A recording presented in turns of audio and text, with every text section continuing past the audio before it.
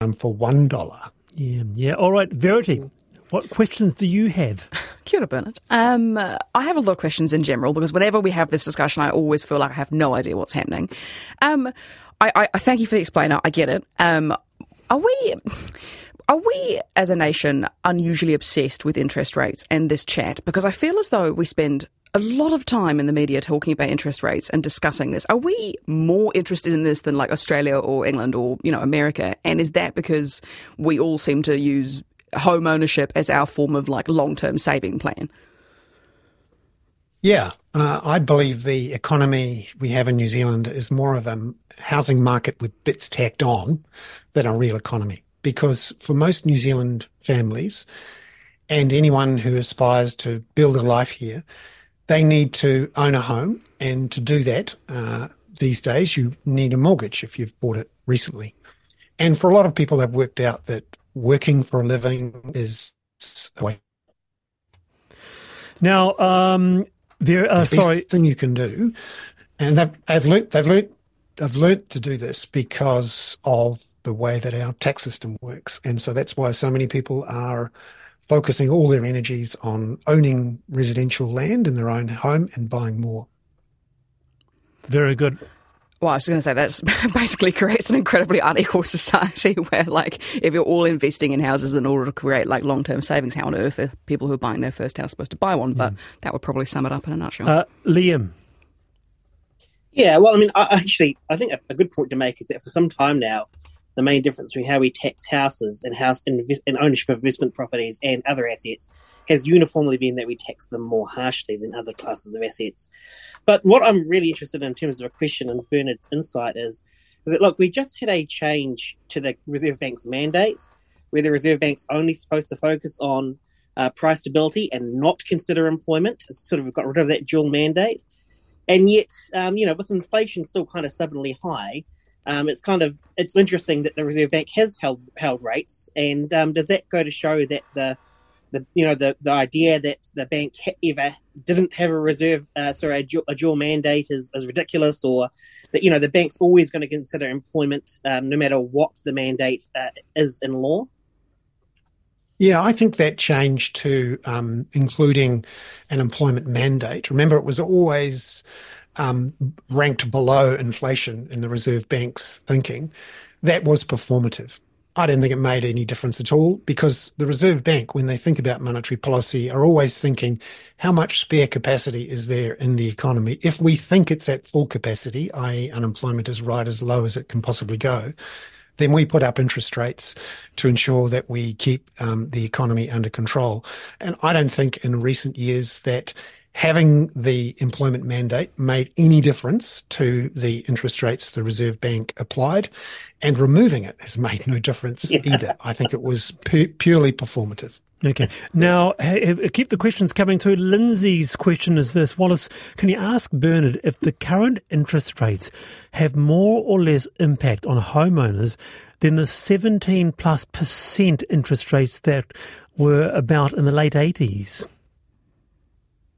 Well, it's interesting. When you look back to the late 1980s, yes, if you had a large mortgage then and it went up to 18, 19%, and I've spoken to people who were paying in some cases more than 20% for those people who had what's called second mortgages, then it was very painful. But when you look across the broad spectrum of homeowners in New Zealand now, they are more indebted, much more indebted than they were back in the late 1980s. And as a share of their disposable income, the cost of mortgages is higher now than it was then, certainly for a long period of time. And however, it was never as high as it was in 2007-8 when we had mortgage rates of over 10%. And it's interesting, when you look at the weight of household debt, it hasn't actually risen relative to incomes since around about 2011-12, when the Reserve Bank started to try to reduce some of the leverage with the loan-to-value ratio controls. And the burden of servicing a mortgage is now actually relatively easier than it was in 2007-8. Right. And that's because of interest rates still being lower than they were in 2007-8, and because the burden of household debt is still higher now than it was in the late 1980s.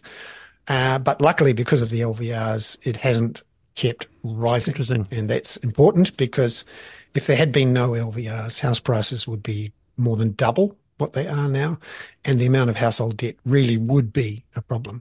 To give you an idea of how little stress there is out there relative to what we saw in 2008-9, the number of mortgagee sales is still less than single digits per month, whereas there were hundreds per month in 2008-9. So even though there's a lot of people in a lot of stress, and they're certainly cutting back, to be in such stress that you have to sell your house, we're nowhere near those levels that we saw in 2007-8. It really brings back memories, Bernard, of I can always recall this, going to the supermarket and seeing a huge billboard in 2007 saying 0% interest. You could basically buy a house, you know. It was quite extraordinary. Another one here. Now, Maria in Auckland says, can you ask Bernard if keeping interest rates unchanged is related to the slowdown in some areas of the economy? For example, the Newshub announcement to cut jobs. Is that a reflection of this? Yeah, there's a couple of things going on there. Yes, advertising revenues for television have been low lately because of the cyclical slowdown in the economy. But there's also some structural things going on there with a lot of advertisers moving online or just not advertising at all anymore. And so the stress was on. Certainly, you know, these job losses are partly a result of the slowdown in the economy and the expectations of the owners, the foreign owners, that a bounce back that they thought was going to happen this year hasn't happened. But there are other issues there, I think, around the structure of the advertising market, and particularly the way that online advertising, the likes of Google and Facebook, have hoovered up that money, and it's not going to the people who are producing news. It's going to the social media and search networks. Very nice. And just very briefly from me before we go, Bernard, the target band is still 1% to 3%. When will we get there? Well, the Reserve Bank is hoping it'll be in the next year or two. Currently, underlying inflation, so once you strip out some of the more volatile things like fuel and food, it is still over 4%, and the Reserve Bank wants to see it down at 2%, and certainly they want to keep things restrictive until they see that. They are reassured that it's going in the right direction. Some people thought it might need to go a lot faster, and that's why they were predicting rate hikes today, or one rate hike. But for now, it looks like financial markets have dial things back and see the next moves in the official cash rate to be a drop later on this year, and we'll see whether that happens. It's very good to have you on the program, Bernard. Kia ora. Thank you for your time. There's independent economist Bernard Hehir, an explainer on the official cash rate.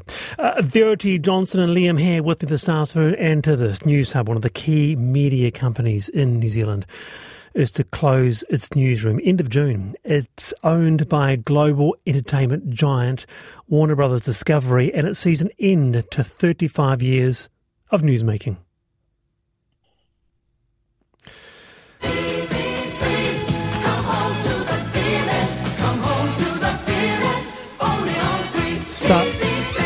Staff were told of the closure at an emergency meeting this morning. 3 Now, its digital platform would be the focus and could run local shows digitally. Mark Jennings, a former Newshub news chief for many years, he said on 9 to Noon, I'm really deeply, frankly, shocked by it. Glenn Kinn, the boss of Warner Brothers Australia NZ, told Checkpoint, unfortunately, we couldn't find a way to make it sustainable. First up, Dan Lake, former journalist in the newsroom at Newshub, and he says the memories that he had from inside the building are some of the best in his life. Kia ora, Dan. Hello, how's it going? You were a really big part of that newsroom for quite some time, day in, day out. How did you react when you first heard this?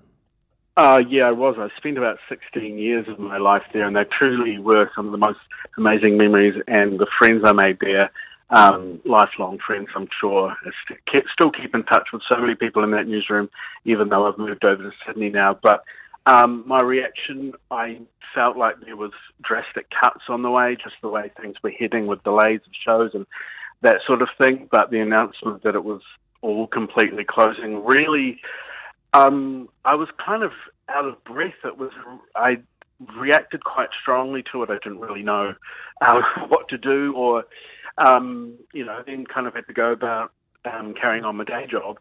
It hit really hard, and I'm still kind of letting it sink in. You have still so many friends there, and what sort of reaction have you been hearing? Very much the same, where, really just, it says a lot, but it is totally like a family in there. Like when I go overseas, I catch up with people that I've known from that newsroom, people like Lisette Raymer and Lucy Wardhurst and Verity I met through the Newshub newsroom. So you are like a family, and it almost feels like there's been a loss in the family because it's that glue that kept everyone together for decades. And there are people that have been there since the beginning, and just the close bond that everyone has with each other. There are people where I was standing next to when things like the Christchurch massacre happened, and the bond that you get from standing and working with someone in those types of situations where everything's just so raw, it's a really strong bond that really doesn't go away. Dan, thanks for being with us on the panel this afternoon. Kia ora. That's Dan Lake there, who was in that newsroom for 16 years. With us is Dr. Peter Thompson, media lecturer at Victoria University. Dr. Thompson, to quote Colin Peacock of Media Watch, this is huge. And someone was saying, what other country the size of 5.5 million only has one major TV network news outlet? It's almost like going back to the 80s, Peter. I honestly don't know the answer to that question. I think this is an absolutely shocking decision. It leaves a gaping hole in our media ecology, and in particular the broadcast news sector. I think it's come about as a result of what you might describe as a perfect storm, where the ad revenues for broadcast television have disappeared. I mean, they were roughly, going back 25 years ago, they had a share of about 35% of the market, and that's now down to 17%. So that's halved, and it's worse in other sectors. But we also see new digital services eating away at the audiences, subscription video on demand and other online video, so the audiences are fragmented. We see the cost of digital infrastructures going up, and we happen to know that Newshubs and other parts of the company have struggled to maintain the level of infrastructure development to maintain on-demand online services. And then to cap it all, of course, being owned by Warner Brothers Discovery. I mean, that's a huge company. And 2 years ago, roughly, there was the merger, of course, between Discovery and Warner Brothers that saw the company carrying debt of up to $50 billion. I mean, that's huge. Yeah. Just at the same time as the advertising market dived. And Fortune magazine in November 2023 described that WBD as facing generational disruption. And unfortunately, that level of corporate concern about their own global level income has translated into what I consider to be a disregard for the impact on the local economy here. Now, Liam, what's your thoughts on this big news today? Yeah, well, I guess the thing is, my interactions with Newshub has mostly been as a occasional panelist for Newshub Nation, and I've always loved doing the show, but there's always a sense that they were the scrappy underdog, and so you do TVNZ, and it's a state broadcaster, and the offices are much bigger, and the facilities are a lot nicer, and Newshub's always been, I guess, like the little brother, right, the fighting little brother, and I guess the thing is that that just couldn't last much longer without that express implicit state guarantee. And so I guess the question is where do we go through from here? Are we going to have to somehow navigate a process whereby we maintain competition in the broadcast news sector by having some sort of implicit guarantee that extends beyond TVNZ? Where do we go from here? Big question.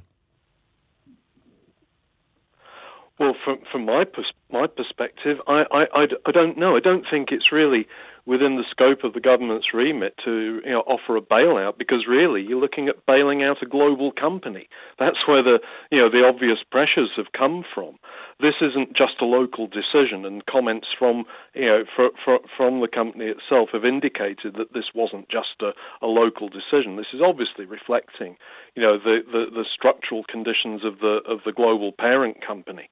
I mean, I think we're looking at a real problem within the media ecology. TVNZ is left as the only broadcast television news provider of any substance. I mean, there are others that make visual news content available, but the reality is that means there's no substantial competition for TVNZ news. Yeah, indeed. And as Simon Mersep actually said on One News just before, that's what kept them on their toes. You knew that there was another competitor. You looked over your shoulder and you made sure that your news was the best as far as you could. Verity. I actually think we need a new model, an entire new model for our media system. And it might need to be a collaborative one, probably with some kind of public media entity at its centre. But what shape that might take, I don't know. I just want to bring in Verity, and people have also talked about the loss of diversity. I mean, you're in the media, you write a column, read, but that loss of diversity, taking such a significant play out of the market, do you have issues there? I think it is sad. It's always sad, the lack of competition, and the competition is what keeps brands, going and keeps them on their toes and that kind of thing. But I'm not surprised, because I don't know anyone my age who actually watches TV like that TV, like old school TV, on an actual TV. I mean, I don't know one. I mean, I would watch everything on, all of the streaming platforms that I have and on my phone and stuff, and I would watch TV shows, but I watch them all on demand. I don't watch them in real life.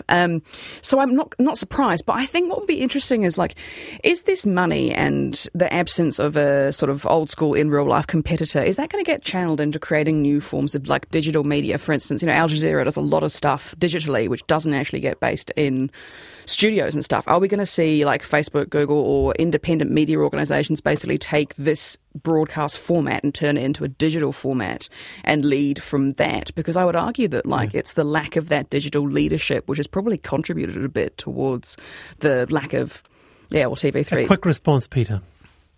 Well, I think where we're moving towards is not just digital first, but potentially a digital only model. One of the thoughts that's come through, some of the discourse around this really monumental decision, is that this might actually accelerate a move towards the discontinuation of digital terrestrial transmission. Now, and that's hugely problematic, because a substantial proportion of the older population still rely on linear broadcast television. So the problem is that there's increasing costs, and Cordia, which charges companies for access to its transmission infrastructure, has often been criticised for generating profits out of that in a very difficult market. I mean, that's because it's a state-owned enterprise and that's its job. But making broadcast technology accessible and affordable, to the media in a tight market is really important for a substantial proportion of the older population. Nice to have you on the program, Peter. Big news today. Peter Thompson there on the news.